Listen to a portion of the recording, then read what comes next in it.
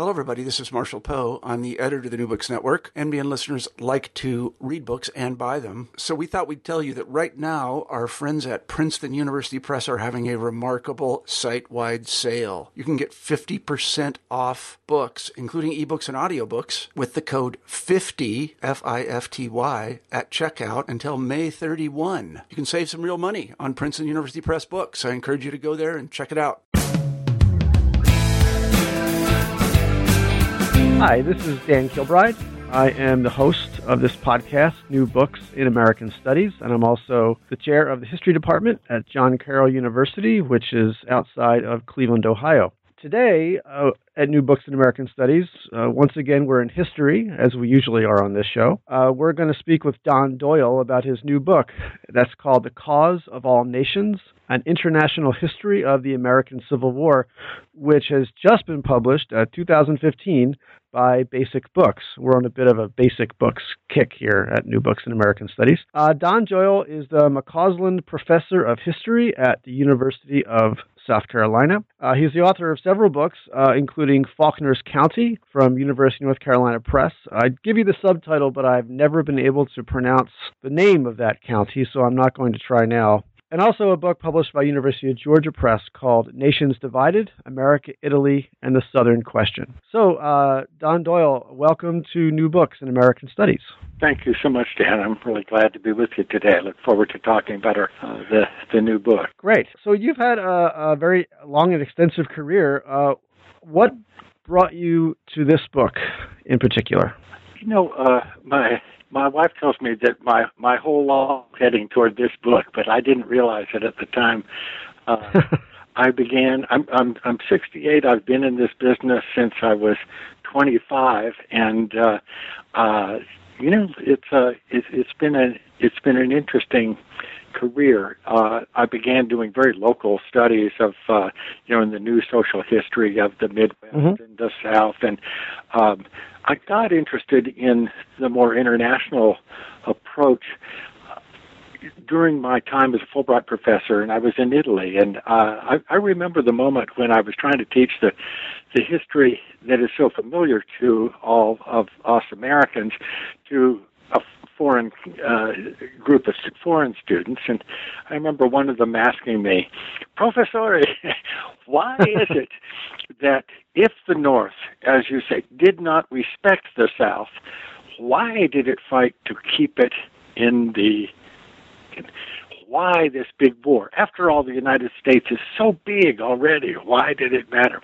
And you know, it was one of those kind of basic questions that a foreigner would ask that we tend to take for granted, and it got me thinking about the comparative experience. Right at that time, this was in 1995. The Northern League in Italy was rising as a political power and calling for the secession of the north of Italy from the South and denouncing the South as criminal and backward and racially inferior and everything else that they could say. And so it started me thinking comparatively and internationally. It was sometime later that this story came to me about the Union approaching Giuseppe Garibaldi, the grand hero of the Italian Risorgimento, and offered to him a command in the Union Army. And this rather bizarre little anecdote about the American Civil War, as you know, becomes the first chapter of my new book, and it was, I call it Garibaldi's Question. And Garibaldi was at this time just a world hero, and had let it be known through his lieutenants that he would be willing to raise his sword for the Union if asked. And of course, he was part of a deep game that he was playing to try to pressure the Italian government, then under King Vittorio Emanuele, to march on Rome and to take Rome from the Pope and to make it the capital of the new united Italian nation. But that opened up. We can come back to that story later, but that Italian angle, that's what opened up this fascination with Civil War as something more than just an intramural, an internecine war between the North and South. That it had some larger meaning to the world, and I began exploring just what it did mean to the rest of the world, and what and how world opinion affected in turn the war. Well, good for that student, because I think that maybe an American student would feel like it was a stupid question, like it was so obvious that such a foundational question. But those are sometimes the most interesting ones to go back to those and to revisit those. Yeah, for granted. Yeah, yeah. Well, I know that this next question is just a step more sophisticated than judging a book by its cover, which I know we're not supposed to do, but I think you can tell a lot about a book by how it starts, when the author tries to get the reader hooked. And you begin this book with two vignettes. And both are from France. There's one vignette from 1861, when a French, I think it's a government official, he sort of smugly observes that, in his opinion, the inevitable destruction of the American Union, which is always inevitable because all republics are going to fall apart, is underway in 1861. He observes this to a visiting American. And the book closes with an account from 1865 when a group of French students risks their lives to meet with the U.S. ambassador and express their solidarity with the United States at the sad occasion of Lincoln's assassination. Yeah. How do those stories capture what this book is about?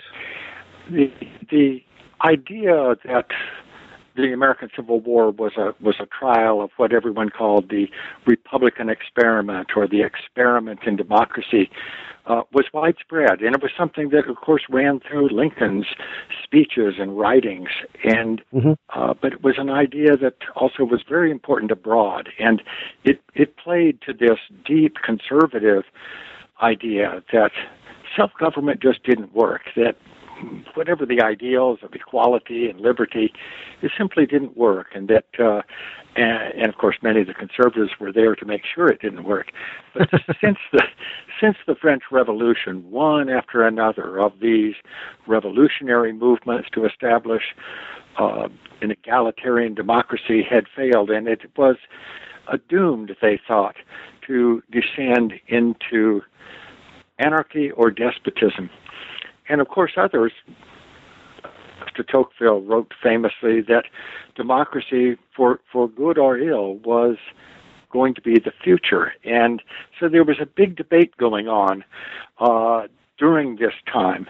And in the 1860s, it really appeared to any objective viewer, including many liberal friends of democracy and republicanism, that indeed the Republican experiment was failing. And it was failing in the one place where it had succeeded, where it had proven itself as a viable and durable form of government, the Great Republic, the United States, as admirers called it. And so many European conservatives in the aristocratic governing classes in Britain, and in this case in France, really welcomed the war as proof. And yes, this aristocrat was saying, they were unnamed in the New York Times account that I had. So your republic is falling apart, and of course they always will. You have to have a strong government. You have to have a king.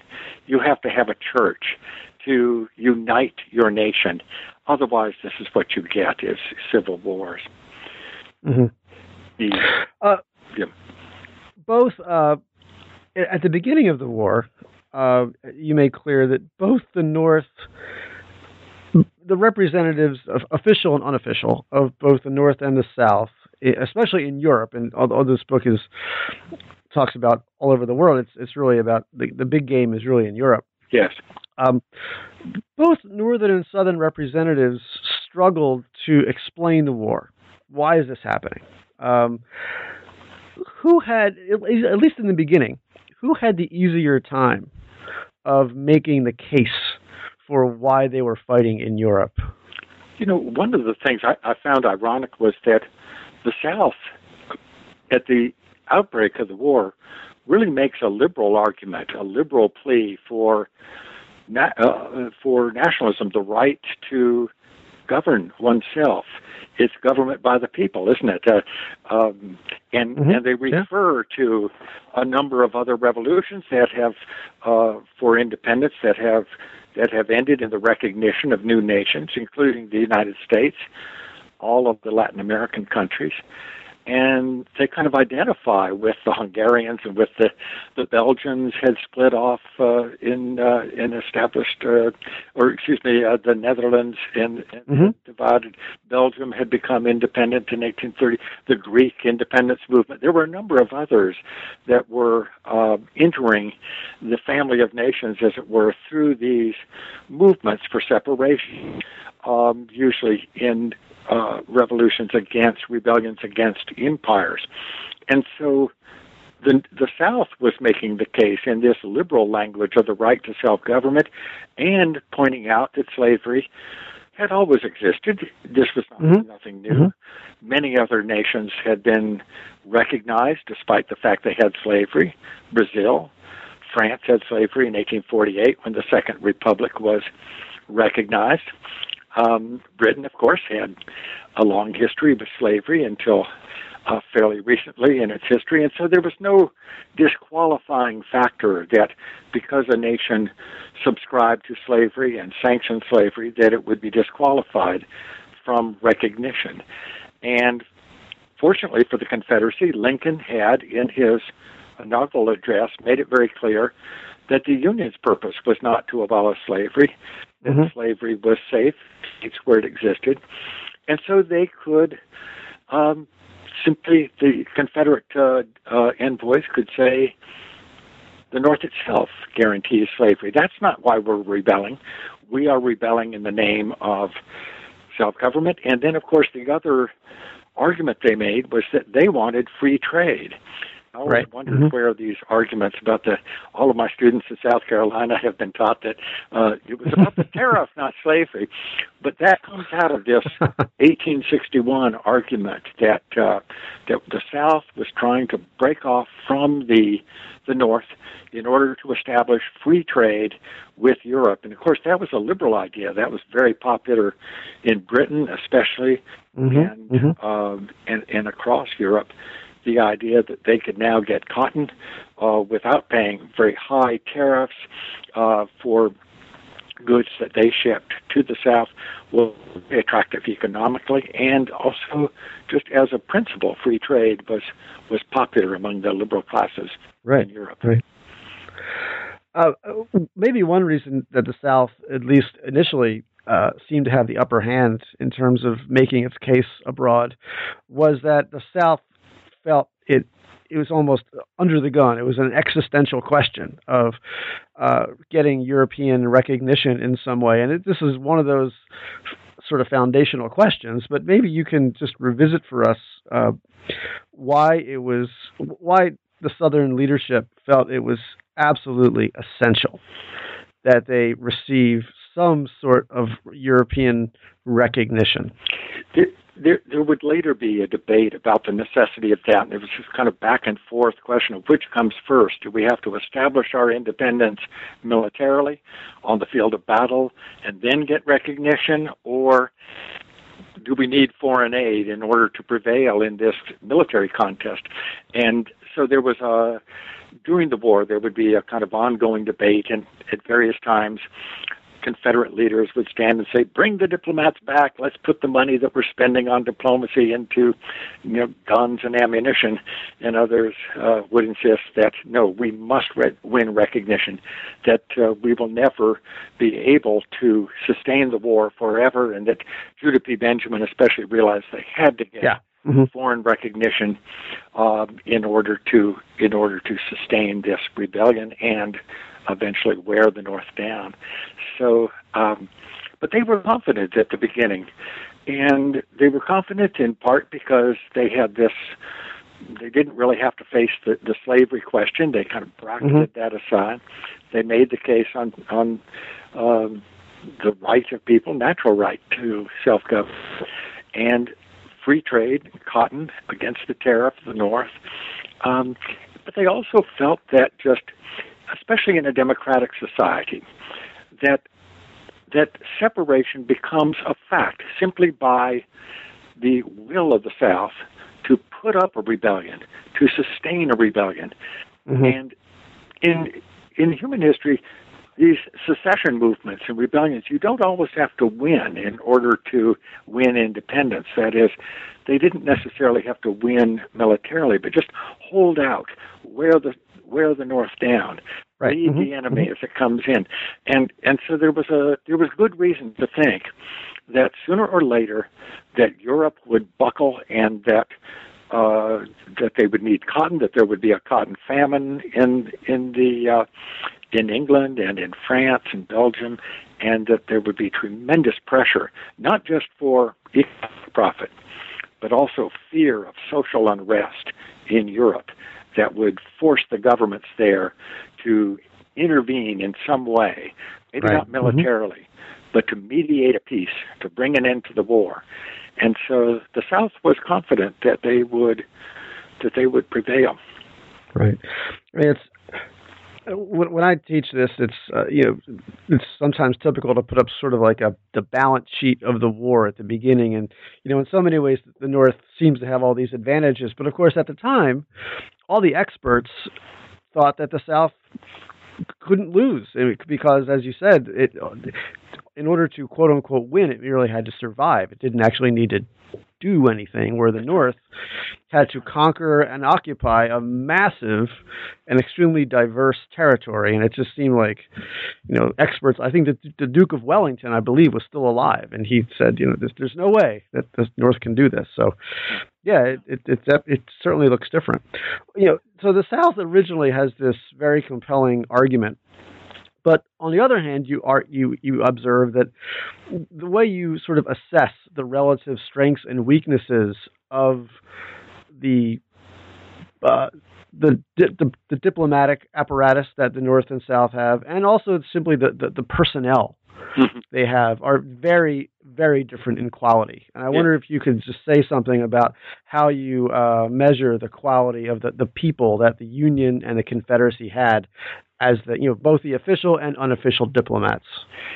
Well, it's a mixed bag. You have most of these diplomats on both sides were appointed for political reasons. And so, Lincoln wants to put William Dayton in England, and Seward says, no, put him someplace else, but Lincoln feels he owes him a favor or something, and because he had been a Republican vice presidential candidate before, and they needed New Jersey votes in the next election. Dayton then wound up in Paris. He couldn't speak a word of French, and never even tried. And then, of course, on the Confederate side, a lot of historians, and beginning with Frank Owsley, who wrote this magnificent 1930s pioneering work on King Cotton diplomacy, he was one who kind of blamed the messengers, and so we get an image of the Confederate envoys as being kind of slovenly, tobacco-chewing, crude, violent men who offended all the foreigners. But I think that's a little bit unfair. True, but unfair. You do have to deal with Yancey. I mean, Yancey he conforms to that caricature absolutely. Yes, he's an easy target for those kinds of accusations. And James Mason was not. He didn't quite cut the figure as a diplomat in London. They all said to go around and tell him not to spit. He chewed tobacco constantly and spit, and he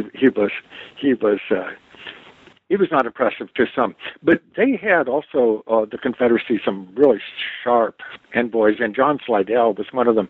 Slidell was fluent in French. He had married a French Creole woman in Louisiana. He spoke French at home. He was an experienced, seasoned diplomat from the days of the Mexican War. Remember, Slidell was the one who went to Mexico before the Polk declared war, and he was just a cunning diplomat who knew how to operate in the courts. He and his wife and his beautiful daughters kind of worked their way in their circles of French society.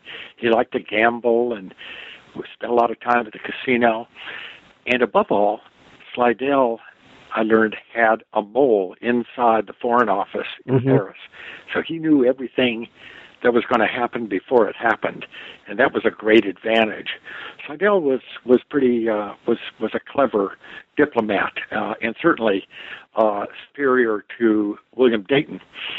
But the advantages that the Union had was that they had this whole apparatus of diplomacy, secretaries, legations, offices everywhere, and experienced diplomats.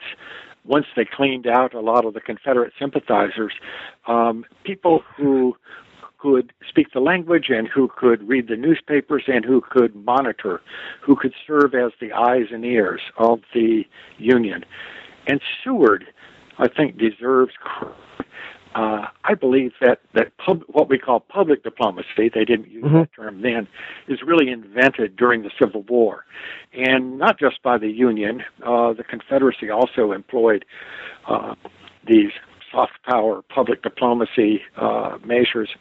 But Seward was very interested in getting at public opinion. And I think he was a politician. They often say politics and diplomacy don't mix, but they do. Seward really knew and understood the importance of public opinion, and this was something that he instructed all his diplomats to report on. Tell us what they're thinking. Tell us. And so in all of the dispatches coming back to Washington, you see these extensive reports on what each newspaper is saying about this battle or this edict or whatever new developments there are. So that was useful. Yeah, and one of the places you see this, and especially this sort of unofficial apparatus that the Union has going for it, is in the so-called Trent Affair, which was almost a complete disaster for the Union. But I guess at the end, the Union was able to escape this really with its image intact, and to a large extent, this was due to individuals, people like Bigelow and Weed, who were able to, who knew what they were doing. Can you say just how did the Lincoln administration get out from under this looming disaster that it could have become? This here was the Trent Affair is, if nothing else about the international dimensions of the Civil War gets into the textbook stories, there's always at least a little sidebar about the Trent Affair, because here it was in November, December of 1861, Britain and the United States came to the very brink of war, and the press in London was beating the drums for war because of this insult to the flag. The Union, you recall, had apprehended the Confederate envoys Slidell and Mason on a British steamship, a mail ship, and this was an illegal affront and a violation of British sovereignty, so they claimed. And so it was a big international affair. And at this time, and this was by coincidence, Seward had sent over this troop of people who were to be speakers and who were to work the press. And the informal head of this delegation was Thurlow Weed, and with him was this Catholic priest, Bishop Hughes, and McIlvaine, an Episcopalian priest who also went along to. Seward seemed to be interested in using the pulpit as well as the press to appeal to European public opinion, and he seemed to sense that Catholic opinion would be very important in France, in Ireland, and the British Isles, and in the Vatican itself. And so Hughes was there. But already in Paris was this man who looms very large in my story, and that is John Bigelow. He was officially the consul to Paris. but he was unofficially there to kind of back up William Dayton, and he virtually ran the office, ran the legation, and made foreign policy, or at least steered foreign policy in Paris and over much of Europe. It's a very important figure. Bigelow was an old newspaper veteran. He was a political operative, had become important to the Republican Party in the 1850s, and was told that his job was to manage the press and to help put the public mind of France in the right direction. And it's that kind of language that they used that kind of veils a whole program in which Bigelow would work with intellectuals, with publishers, with journalists to try to get the Union story told, or better yet, get them to tell it. So this group, Weed and Company, arrived just as the Trent affair is breaking in the news in London and Paris. And Bigelow decides, also in the group was Winfield Scott, the retired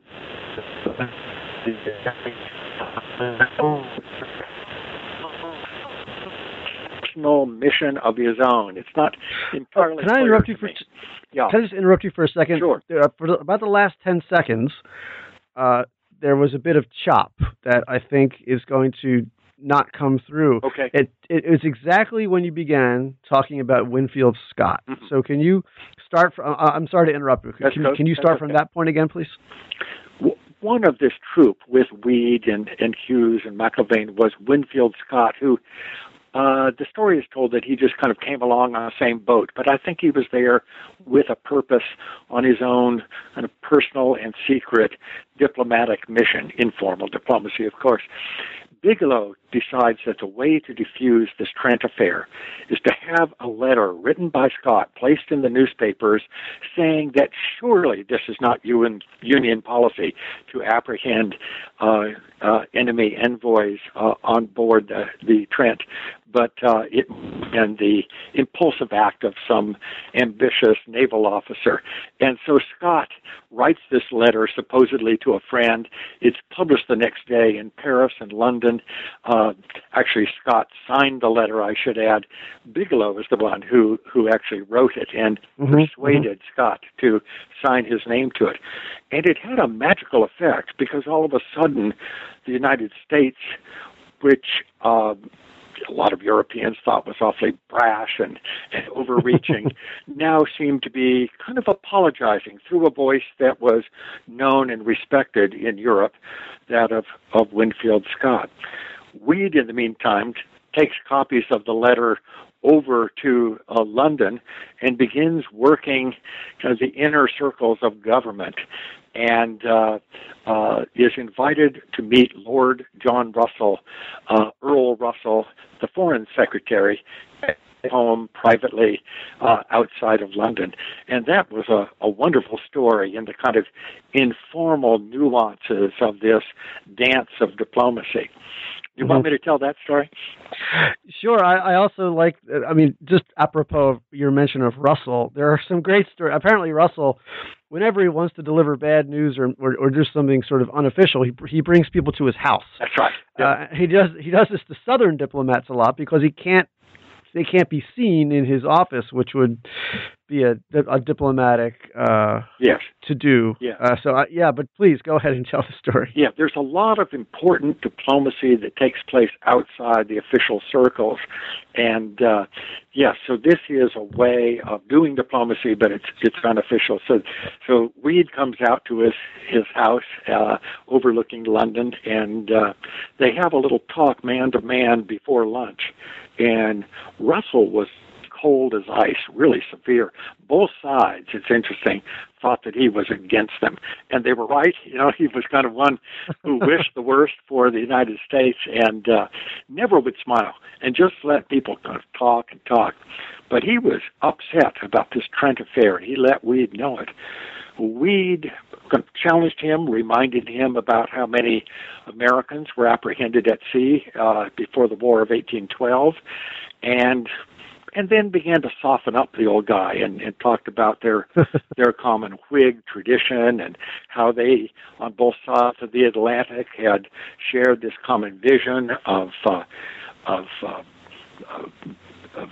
reform and good government, and then Russell said, "All right, well, what do we need to do?" And Weed says, "Why don't you devise some kind of issue, some demand, and give us some kind of face-saving exit from this?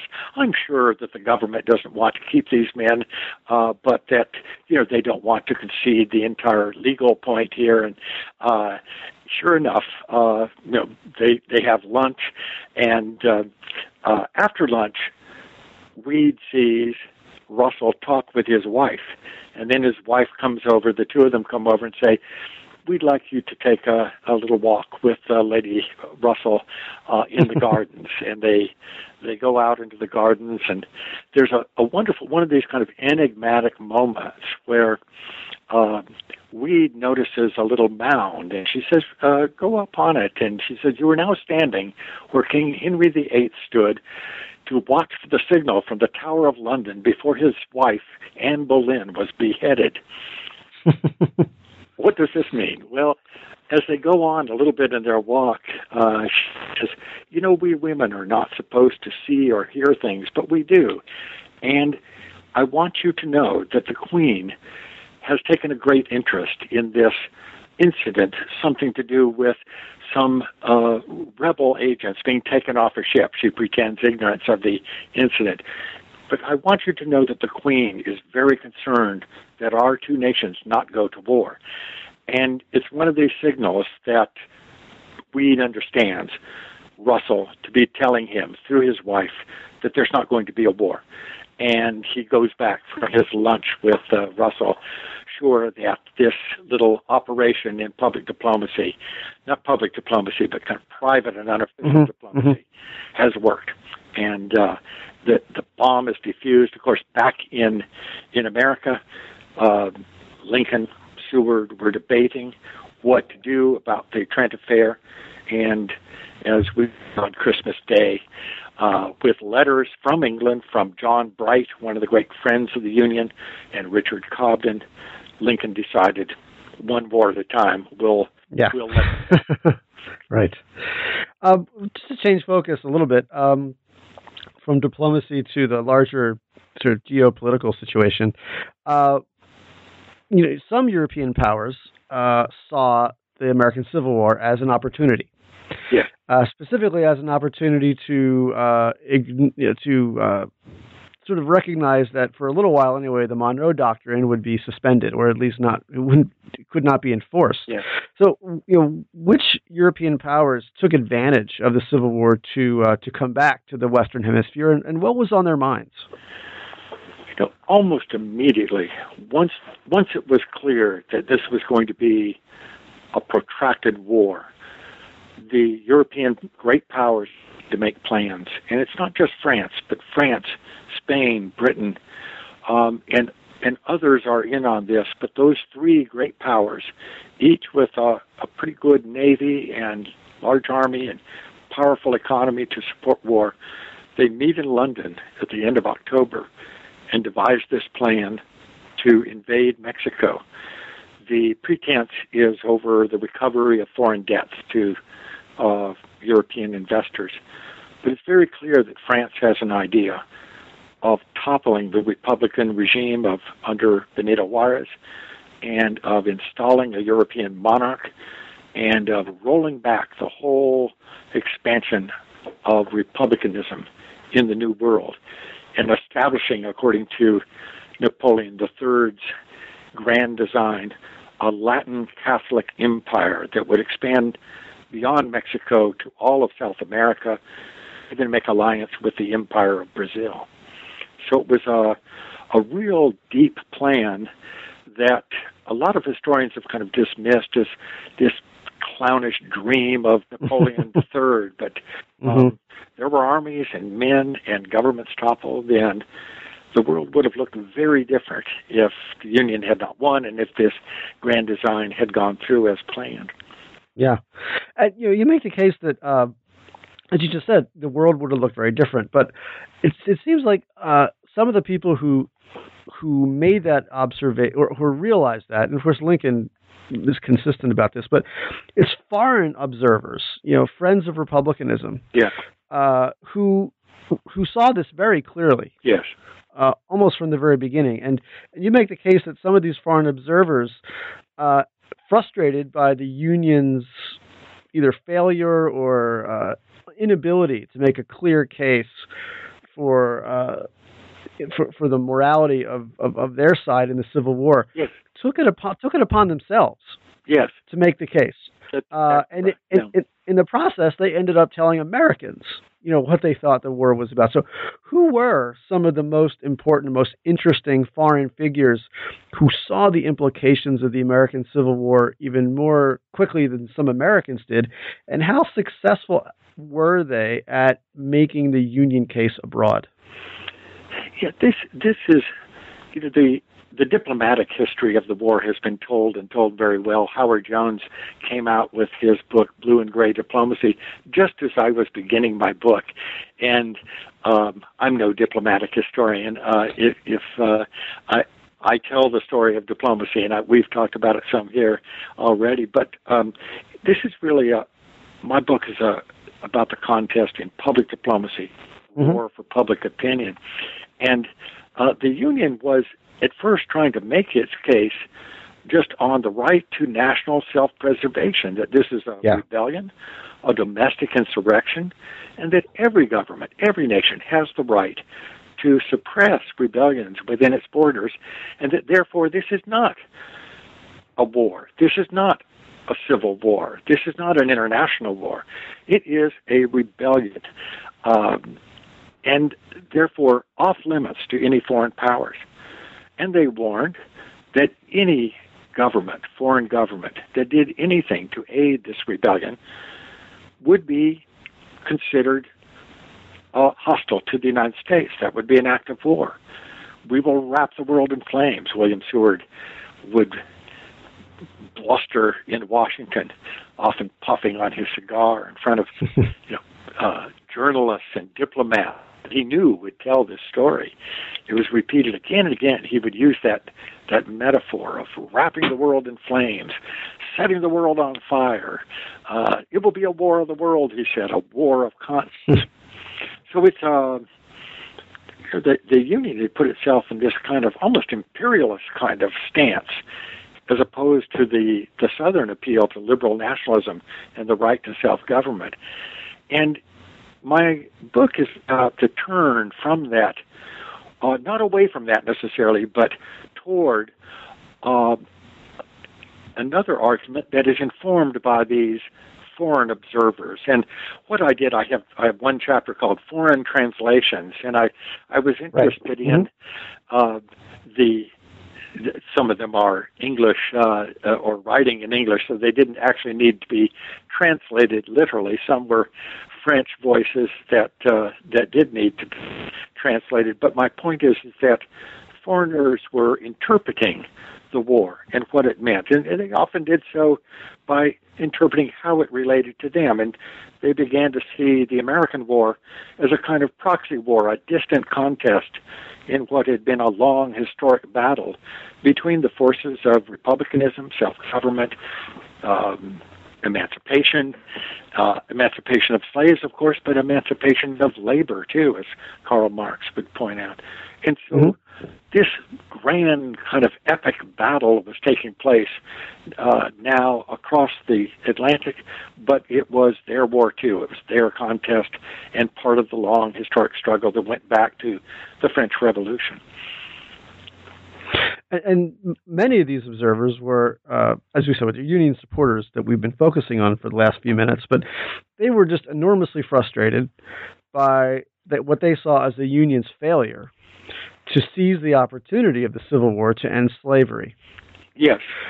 Do you think they appreciated the Lincoln administration's very delicate balancing act to, at the one time to hold together in some ways the fragile Union coalition, especially around the border states, or did they think that the Lincoln administration simply was overstating the limitations it was under?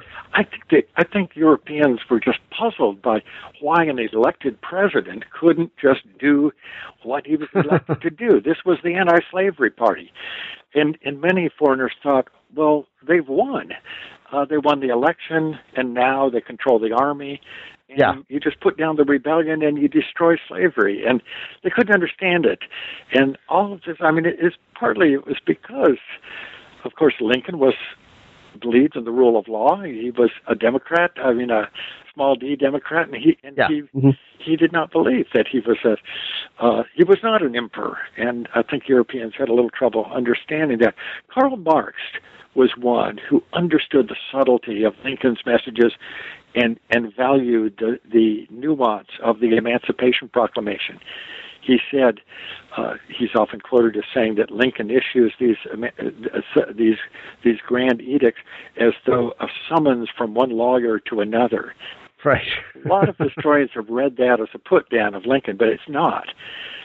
Marx is admiring his genius in veiling these revolutionary policies in what are kind of dry, amoral edicts.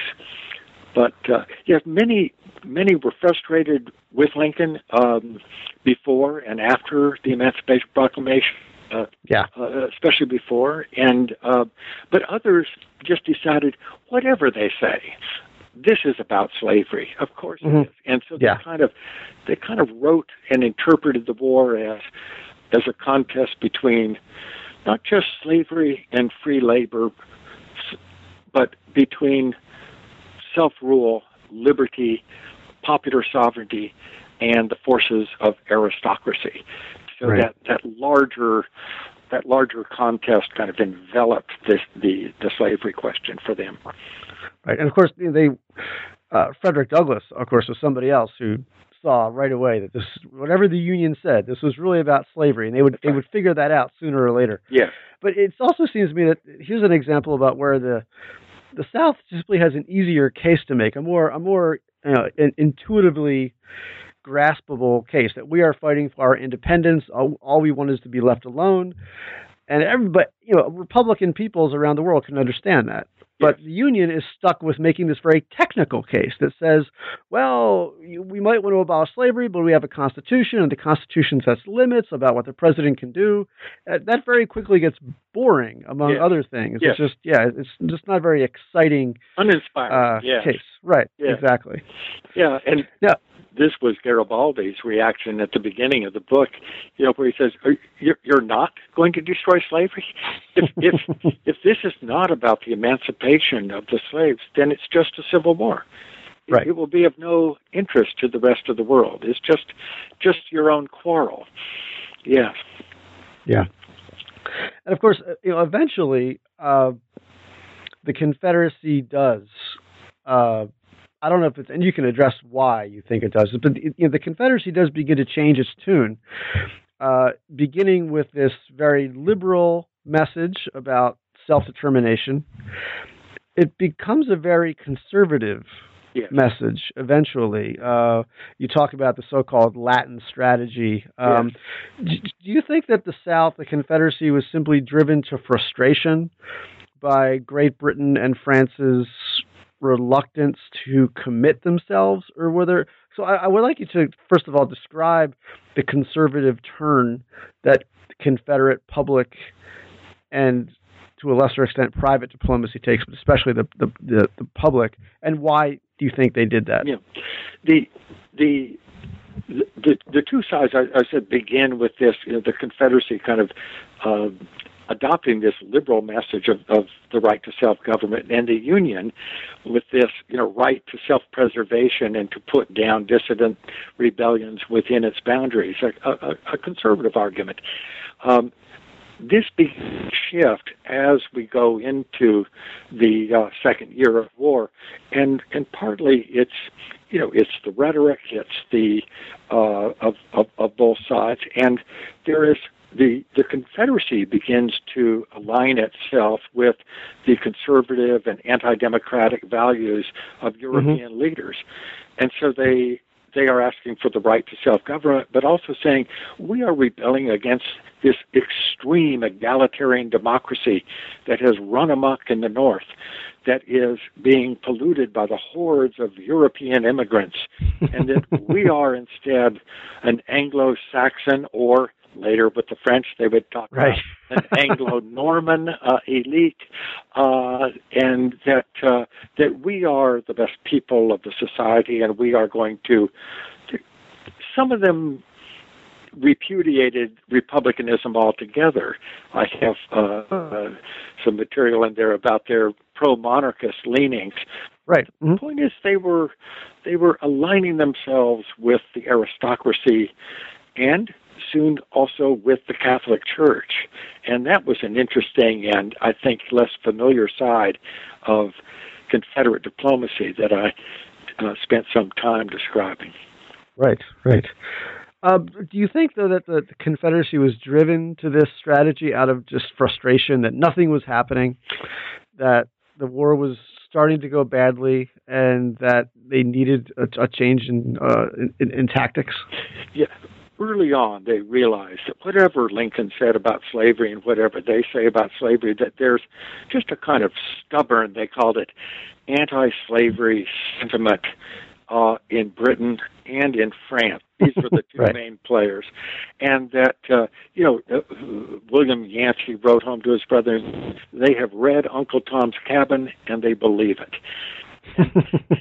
and that the French just considered slavery kind of beneath discussion, that it was just wrong, and that even the aristocrats had no interest in defending slavery. And they felt that was an obstacle. So they now begin to launch their own public diplomacy program. I won't call it propaganda because that always sounds kind of false and misleading, but public diplomacy aimed at, as they put it, educating the public mind. And Edwin de Leon from Columbia, South Carolina, by the way, was one of the chief propagandists. There I go again. But he was responsible for, he had a large purse and freedom to do all he could to manage the press, bribe the press. He got a lot of editors and journalists on his payroll, and to tell the Southern story. And then he also published his own pamphlet in French, not very good French, according to one of his critics. But about the truth about the Confederate States. And this included a lengthy defense of Southern slavery as a paternalistic, benign, domestic institution, quite unlike the kind of slavery that had been practiced in Haiti or in other parts of the world.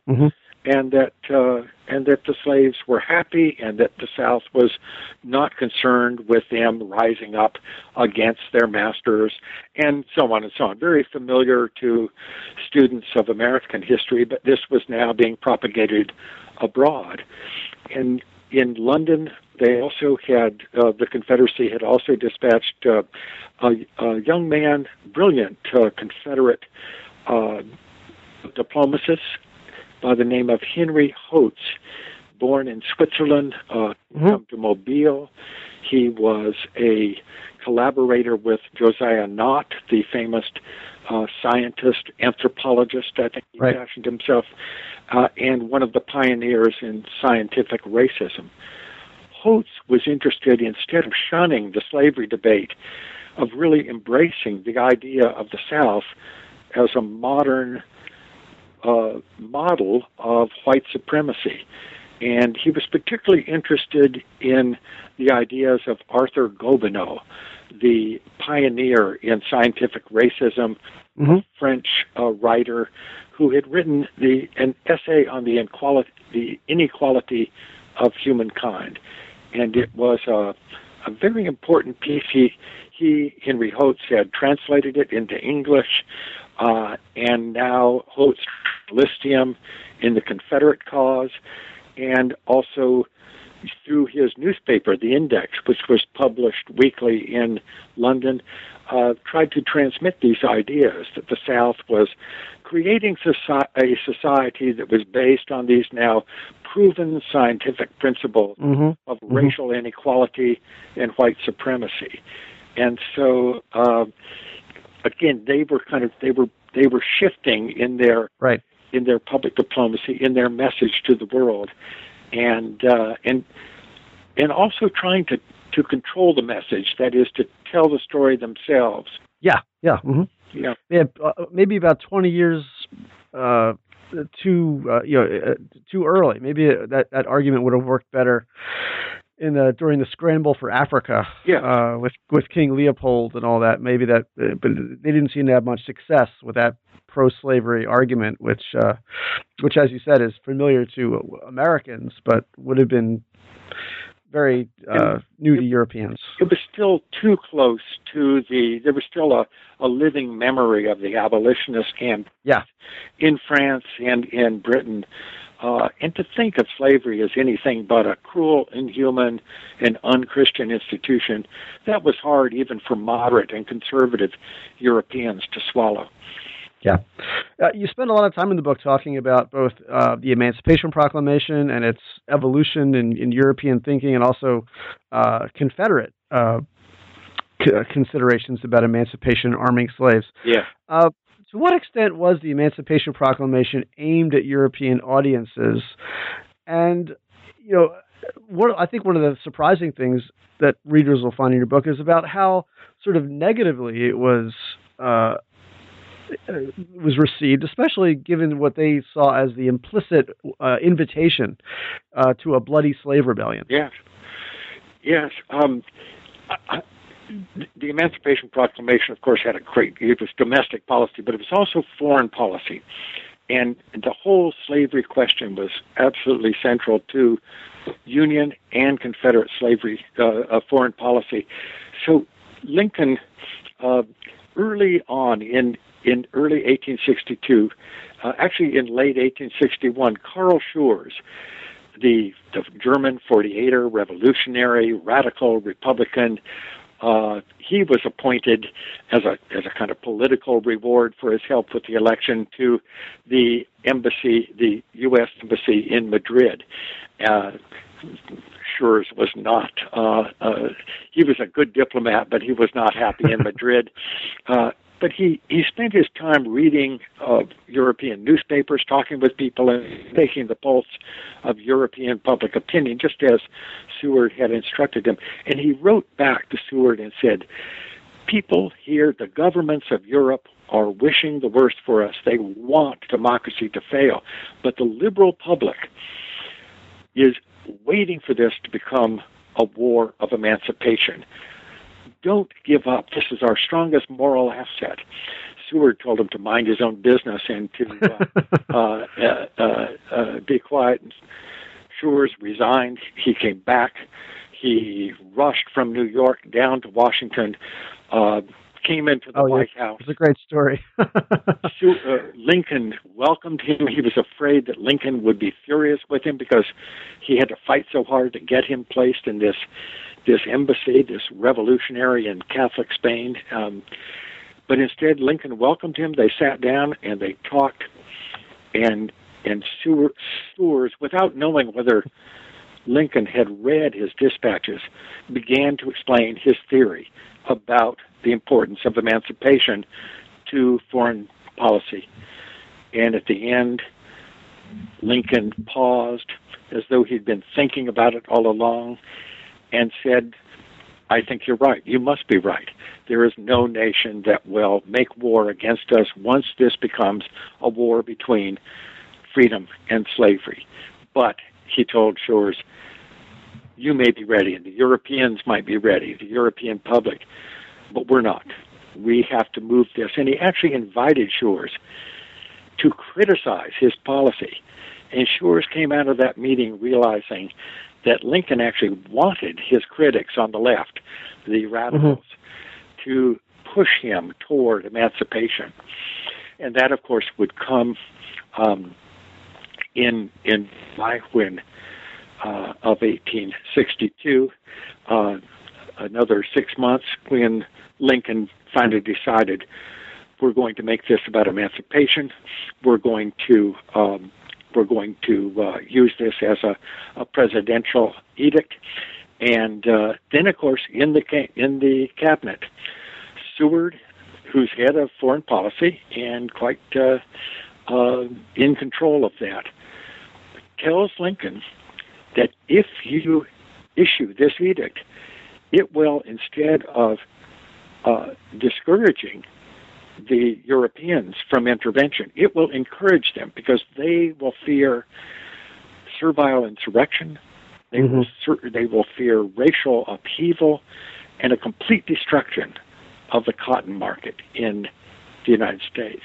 And so there was a kind of a debate going on here between the voice of Seward, the voice of Seward, and Lincoln decides first to postpone it on Seward's advice until a battle that could be claimed as a victory. That came in Antietam in September, and then he issued it. And the first thing that Lincoln did after he signed that was to give it to Seward and said, I want this published and sent to every legation around the world. So it was very much foreign policy. Whatever else it was foreign policy in Lincoln's mind and in Seward's mind. Now, to what extent do you think that the new war aim, the new grand strategy to pursue an emancipationist war, to what extent did that actually restrain European powers from recognizing the Confederacy, or that were they ultimately constrained by traditional great power considerations? That if we go to war, if we intervene, it means war with the United States. Well, the usual story is that the Emancipation Proclamation completely ended any threat of foreign intervention, but that is not true. The British and the French were deep into a scheme to intervene, and it would happen this way. They would offer mediation, and they would combine with, they hoped, Russia and Austria and Belgium and other, so a multilateral proposal that they mediate peace and set up this multilateral commission. If the North refused, then Palmerston told Russell in the British cabinet, then we will recognize the South and we will end the war. And that began in September, just as Lincoln was devising this and waiting for the Emancipation Proclamation. The machinery was in toward a European intervention. Now, we all like to think that Antietam came, and then the Emancipation Proclamation came, and that ended the threat. But in fact, that wasn't it. It's Garibaldi to the rescue. Garibaldi, down in the south of Italy, has begun this march on Rome. The king sends his troops down to arrest him on this site at Aspromonte. Garibaldi is wounded, imprisoned, and some think that he's going to be sentenced to death. And it creates a huge uproar across Europe. And the French cabinet is shaken up. Napoleon III's foreign secretary has to resign. It's a complicated story, but the French were defending Rome against Garibaldi. And this created a crisis in the government. And the French could not join the British. And the British didn't want to go it alone. No European country wanted to get into a war alone with the United States.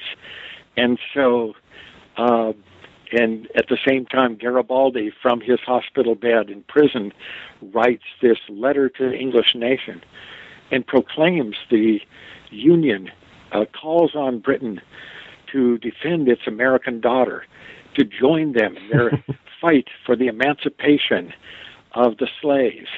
And you look at the date and you think, Garibaldi must know about the Emancipation Proclamation, but it was written on September 28th, before the news of Lincoln's emancipation even arrived.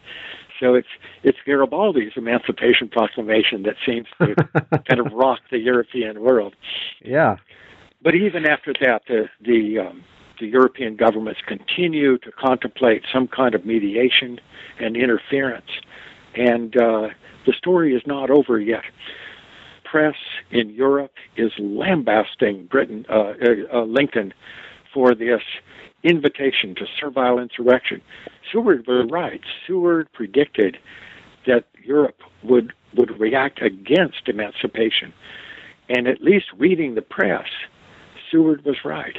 They were comparing Lincoln to Nana Sahib, the leader of the Sepoy Mutiny in India, who was regarded in Britain as this murderous leader, and otherwise just denouncing this as a really barbarous ploy to try to turn the slaves against their masters in the South.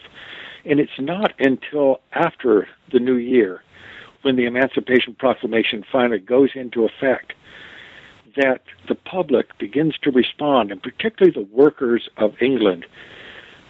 Elsewhere in Europe, they were not free to meet and to express themselves politically. But in Britain, they could, and they did. And what you see in January, February, and March is just this explosion of public meetings, resolutions. And the Emancipation Society there in Britain, finding that a lot of the press was kind of biased against the Union and biased against this emancipation edict, they kind of took it into their own hands to have these meetings and then publish resolutions and then kind of make their own news, if you will. And it really spread, it rippled across Europe.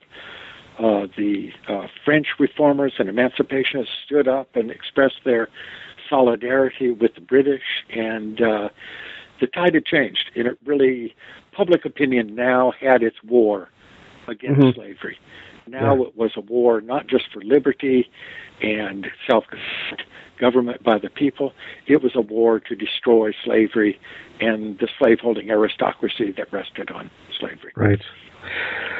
Well, we've been on the air for a long time, but I do want to ask you one more question about the coda to the book, in which you describe the interesting history of what we know as the Statue of Liberty, more formally called Liberty Enlightening the World, which had its conception in the American Civil War and in the fight against aristocracy, the fight to end slavery.